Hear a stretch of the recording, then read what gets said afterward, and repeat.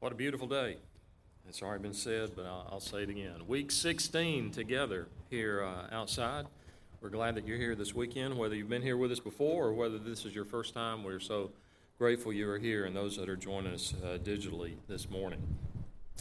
1 Kings chapter 17 is our passage, and I'll begin reading. I hope you have your Bibles and follow along, beginning in verse 1. Now Elijah the Tishbite of Tishbe in Gilead said to Ahab, "As the Lord the God of Israel lives, before whom I stand, there shall be neither dew nor rain these years except by my word." And the word of the Lord came to him, "Depart from here, and turn eastward, and hide yourself by the brook Cherith, which is east of the Jordan. You shall drink from the brook, and I have commanded the ravens to feed you there." So he went and did according to the word of the Lord.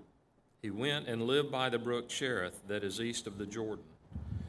And the ravens brought him bread and meat in the morning, and bread and meat in the evening, and he drank from the brook. And after a while the brook dried up, because there was no rain in the land. Then the word of the Lord came to him, "Arise, go to Zarephath, which belongs to Sidon, and dwell there. Behold, I have commanded a widow there to feed you." So he arose and went to Zarephath. And when he came to the gate of the city, behold, a widow was there gathering sticks. And he called to her and said, "Bring me a little water in a vessel, that I may drink." And as she was going to bring it, he called to her and said, "Bring me a morsel of bread in your hand." And she said, "As the Lord your God lives, I have nothing baked, only a handful of flour in a jar and a little oil in a jug. And now I am gathering a couple of sticks, that I may go in and prepare it for myself and my son, that we may eat it and die." And Elijah said to her, "Do not fear. Go and do as you have said. But first make me a little cake of it and bring it to me, and afterward make something for yourself and your son. For thus says the Lord, the God of Israel, the jar of flour shall not be spent, and the jug of oil shall not be empty, until the day that the Lord sends rain upon the earth." And she went and did as Elijah said. And she and he and her household ate for many days. The jar of flour was not spent, neither did the jug of oil become empty, according to the word of the Lord that he spoke by Elijah. The grass withers and the flower fades, but the word of our God stands forever. A few weeks ago, I preached from the first verse of this chapter, and I reminded you how the nation of Israel had they were one nation, and while they were one, they had three kings. Saul was the first king, and then David, and then his son Solomon. And then Solomon had a son that, if Solomon was wise, he was at the opposite end of the spectrum. He was foolish, and his name, Rehoboam. And he foolishly kicks off his administration by imposing not just a little tax increase, but a severe tax increase. And the people revolt. And this ends up splitting the country of Israel into two nations, north and south. Israel to the north, Judah to the south. And then over the next several hundred years, they each, the north and south, each have separate kings. There are 19 kings in the north. There are 20 in the south. And when you read through the descriptions of these kings, they were some of the sorriest people that have ever lived. Some of those in the north included idolaters, murderers, drunkards, and more. But the worst was Ahab. It says in chapter 16, verse 33, Ahab did no more to provoke the Lord, the God of Israel, to anger than all the kings of Israel who were before him. And so by himself, Ahab was bad news. But he was only made more so by his wife, Jezebel. If you were here, I told you about, just summarize what it had said in the previous chapter, that Ahab, being an Israelite, was married to Jezebel, who was a Phoenician. Phoenicia was a country to the north of Israel, to the northwest of Israel, on the coast. And they were pagans. They were Baal worshipers. But this was a diplomatic marriage. And so when Jezebel arrived in Israel, she was not content to practice her religion quietly at home. She sought to remove the worship of Jehovah from Israel and to substitute the worship of this foreign god. She included in her entourage, when she showed up, some 450 prophets of Baal, 400 prophets of Asherah, that was a queen mother of all the gods.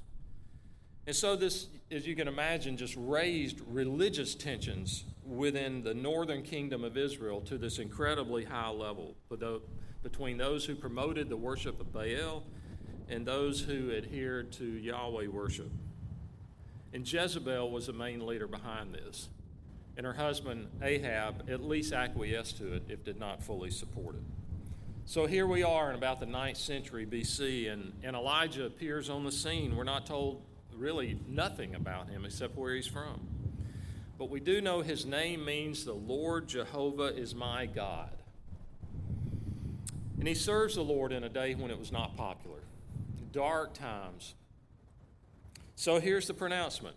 As the Lord God of Israel lives, before whom I stand, there shall be neither rain nor dew these years except by my word. Well, why did Elijah talk to Ahab about the weather?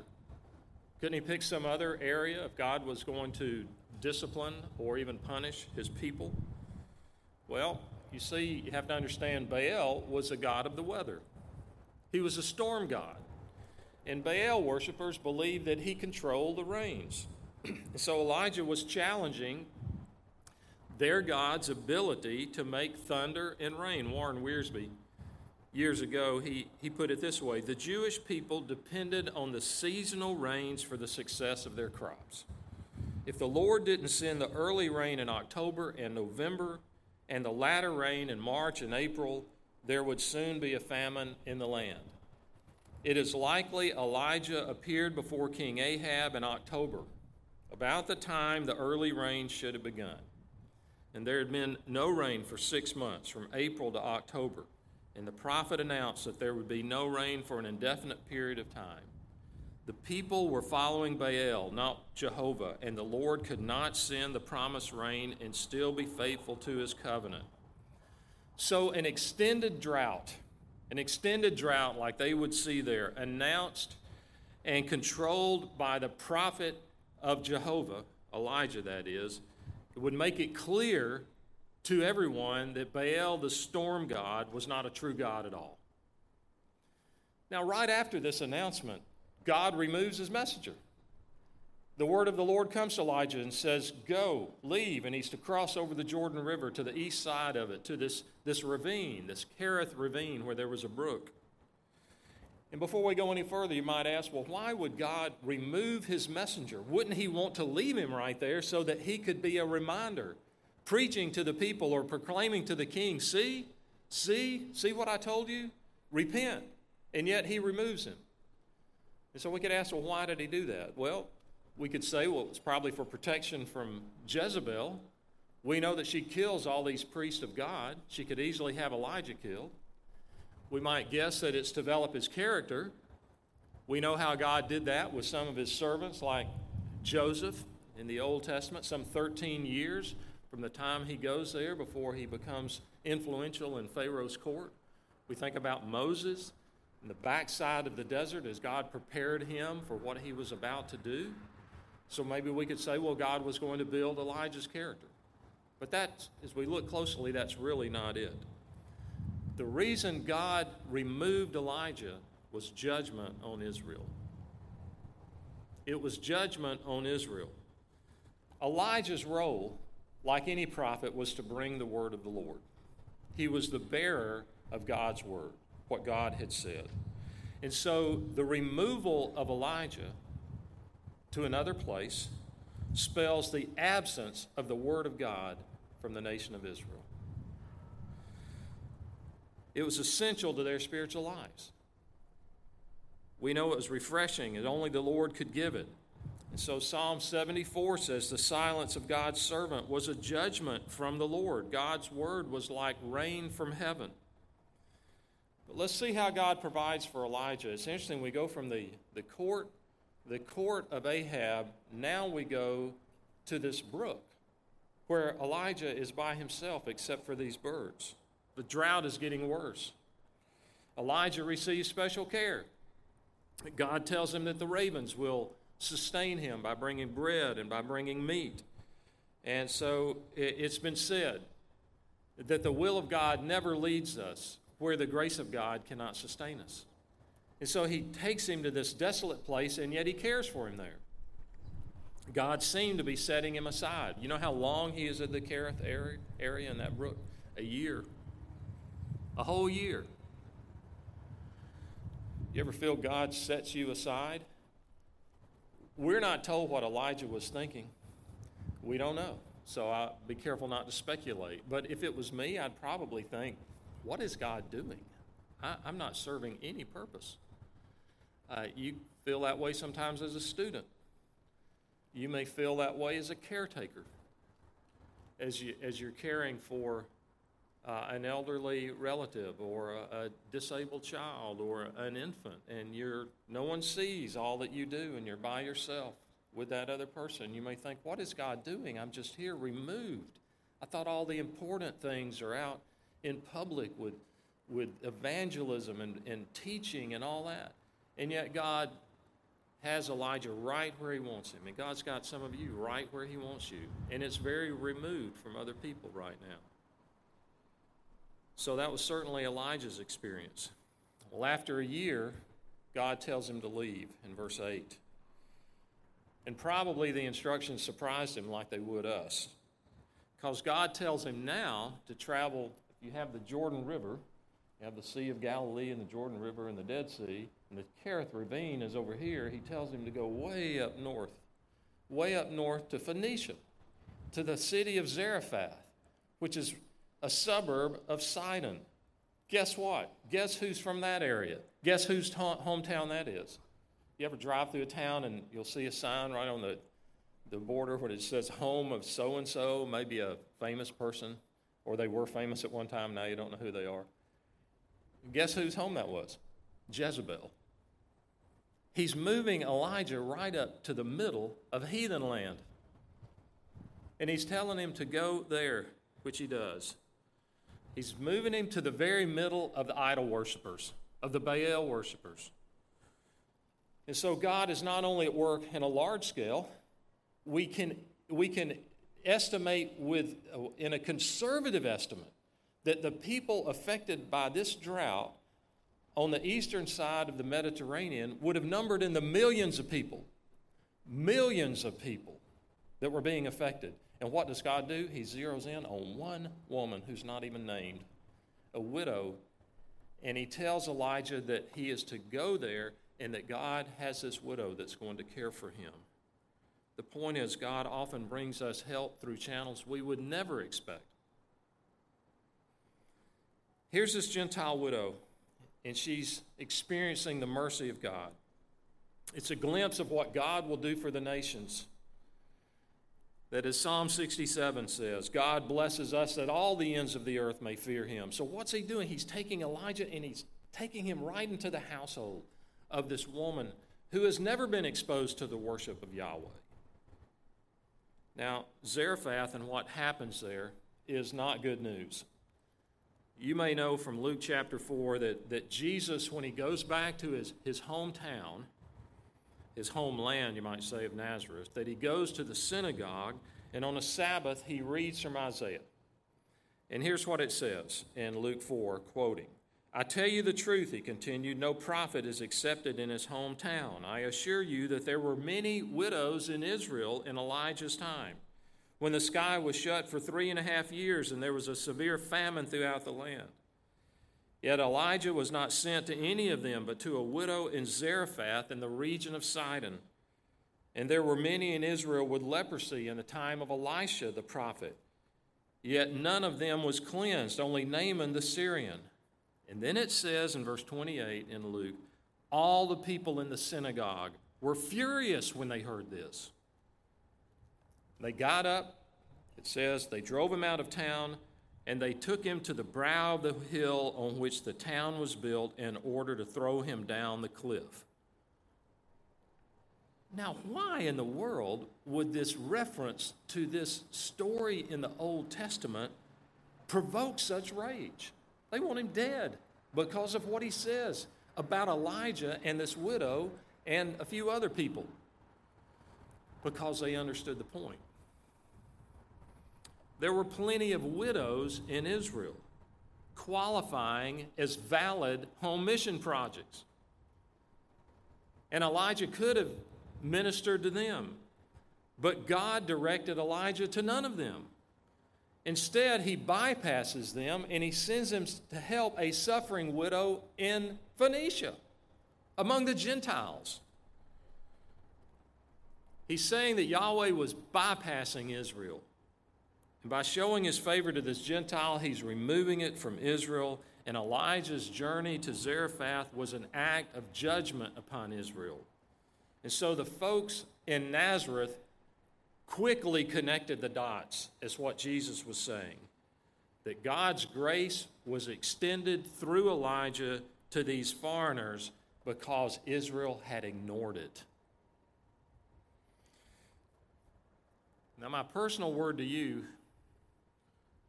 and it's true not only, I think, for God's people in Israel then, it's true for us individually and as a church. If you go on despising God's word, if you despise it in the sense of ignore it, then God may withdraw his light and allow you to walk in the darkness you prefer. It is a terrible, terrible thing when God basically says, okay, that's what you want, go your own way. Like the father to the prodigal son. Here's your share of the inheritance, go. You're going to get what you think you want, and you're going to find out it's not what you want. That's why James encourages, come near to God, he will come near to you. We have continually to draw near to God, especially when God prods us. Some of you have experienced this past week. God comes to mind in a powerful way, maybe not massively powerful, but you're inclined to draw near to him. That's the time to move. That's the time to move toward God and not to ignore that. Well, finally, I'll summarize the challenge that goes out of God's demand of this widow and how this widow, this Gentile widow, how she walks by faith. She's impoverished. Elijah meets her and he asks for some water. Then he asks for a meal. And she assures Elijah she has no food. I mean, she's got a tiny bit there that will be the last that they have, and then basically they're going to starve to death. And so she's hopeless. She's at the end of her resources. So she has a little bit of oil in a flask. She has a little bit of barley in this large barrel and a few sticks for wood. And Elijah seems heartless, you might think, in asking for some. Yeah, she says how little I have. He says, well, that's what I want you to use. And then he softens his demand in verse 13. And he says, do not fear. Do not fear. You know, she said we're going to die. This is the last we have. But the key part is in verse 14 when he says, don't be afraid, for thus says the Lord, the God of Israel. Here's the basis for the obedience. Here's the basis he's wanting her to realize as she prepares this food for him. God's word is coming telling you to do this, and God will provide. Do not be afraid. It's the reason to gamble everything, because God is with her. What a great example of genuine faith. Taking God at his word, his clear word, risking it all, wagering it all upon the faithfulness of God. And the miracle we find out is not just a one-time miracle. This is rather unusual in the entire Bible. This is a continuous miracle. It's not something that happened once, like the healing of a person or the raising of a dead person in the New Testament. This is continuous. She goes, and there's sufficient food for the day. Or she goes in the morning, it's there. She goes in the evening, it's there. She goes in the morning, it's there. And she goes to the cupboard, so to speak, and there was enough food for the day. And it goes on for weeks. Every morning was a fresh episode of the fullness of God, faithfulness of God to his people. most of us can learn a lot from this Phoenician widow, this woman who didn't know 1/100th of how much we know about God and about God's Word. We'll know more Bible and theology than she ever knew in her whole life. But at the end of the day, faith consists of leaning all of our weight upon the Word of God. Last thought, as I mentioned before, we can look at macro things, what God may or may not be doing in the world through all of this. And I guess in a few years we'll be able to look back with some perspective and we'll read about places that are seeing a mighty move of God. We continue to read about Iran, where more than 1 million people have become Christians in recent years, and what is happening there. But we'll look back probably and see what God was doing on a macro level that we can't see here. Just like what he was doing in Elijah's day as this drought got worse and worse and worse week by week. But at the same time, he was concerned about one woman and her son. That you may feel removed, you may see yourself as not a world changer, and yet God cares about you and knows the very details of what you're facing right now, whatever it may be. And he invites you and urges you and me, just like this widow, to act by faith because God has said it, and he is faithful. Do you recognize God's provision also day after day? Most of us won't see I'm careful with the term miraculous, but we won't see mighty works of God on a daily basis. But every day's provision is an act of God. Breakfast today, dinner this evening, life, sustenance. Those are all the mercy of God being displayed. His provisions rarely come in huge amounts at one time, but in daily portions. Let's pray together. Father, each day you give us sufficient grace through faith in Christ, our Redeemer. We thank you for the gospel, that we were lost, but you have demonstrated your own love toward us, and that while we were yet sinners, Christ died for us. And we praise you on this your day, a day where you ceased from your creation and you looked at what you had created and you said it was good. You rested. Today, as we rest, Father, from our normal labors, we pray that we would draw near to you, that you would use the means of grace here as we've worshiped and your word and fellowship to cause us to draw near to you. And if there would be any among us here that may see themselves that you have taken your hand off their life, perhaps they have strayed from you slowly but for a long time, and we ask today that they would draw near to you with the assurance that you will draw near to them. Thank you, Father, that you have desired to draw to yourself people from every nation, kindred, and tribe. And we are evidence of that you are building your family from all people. We pray that that would continue, and we hasten the day, and so before Christ comes again. In Jesus' name we pray. Amen.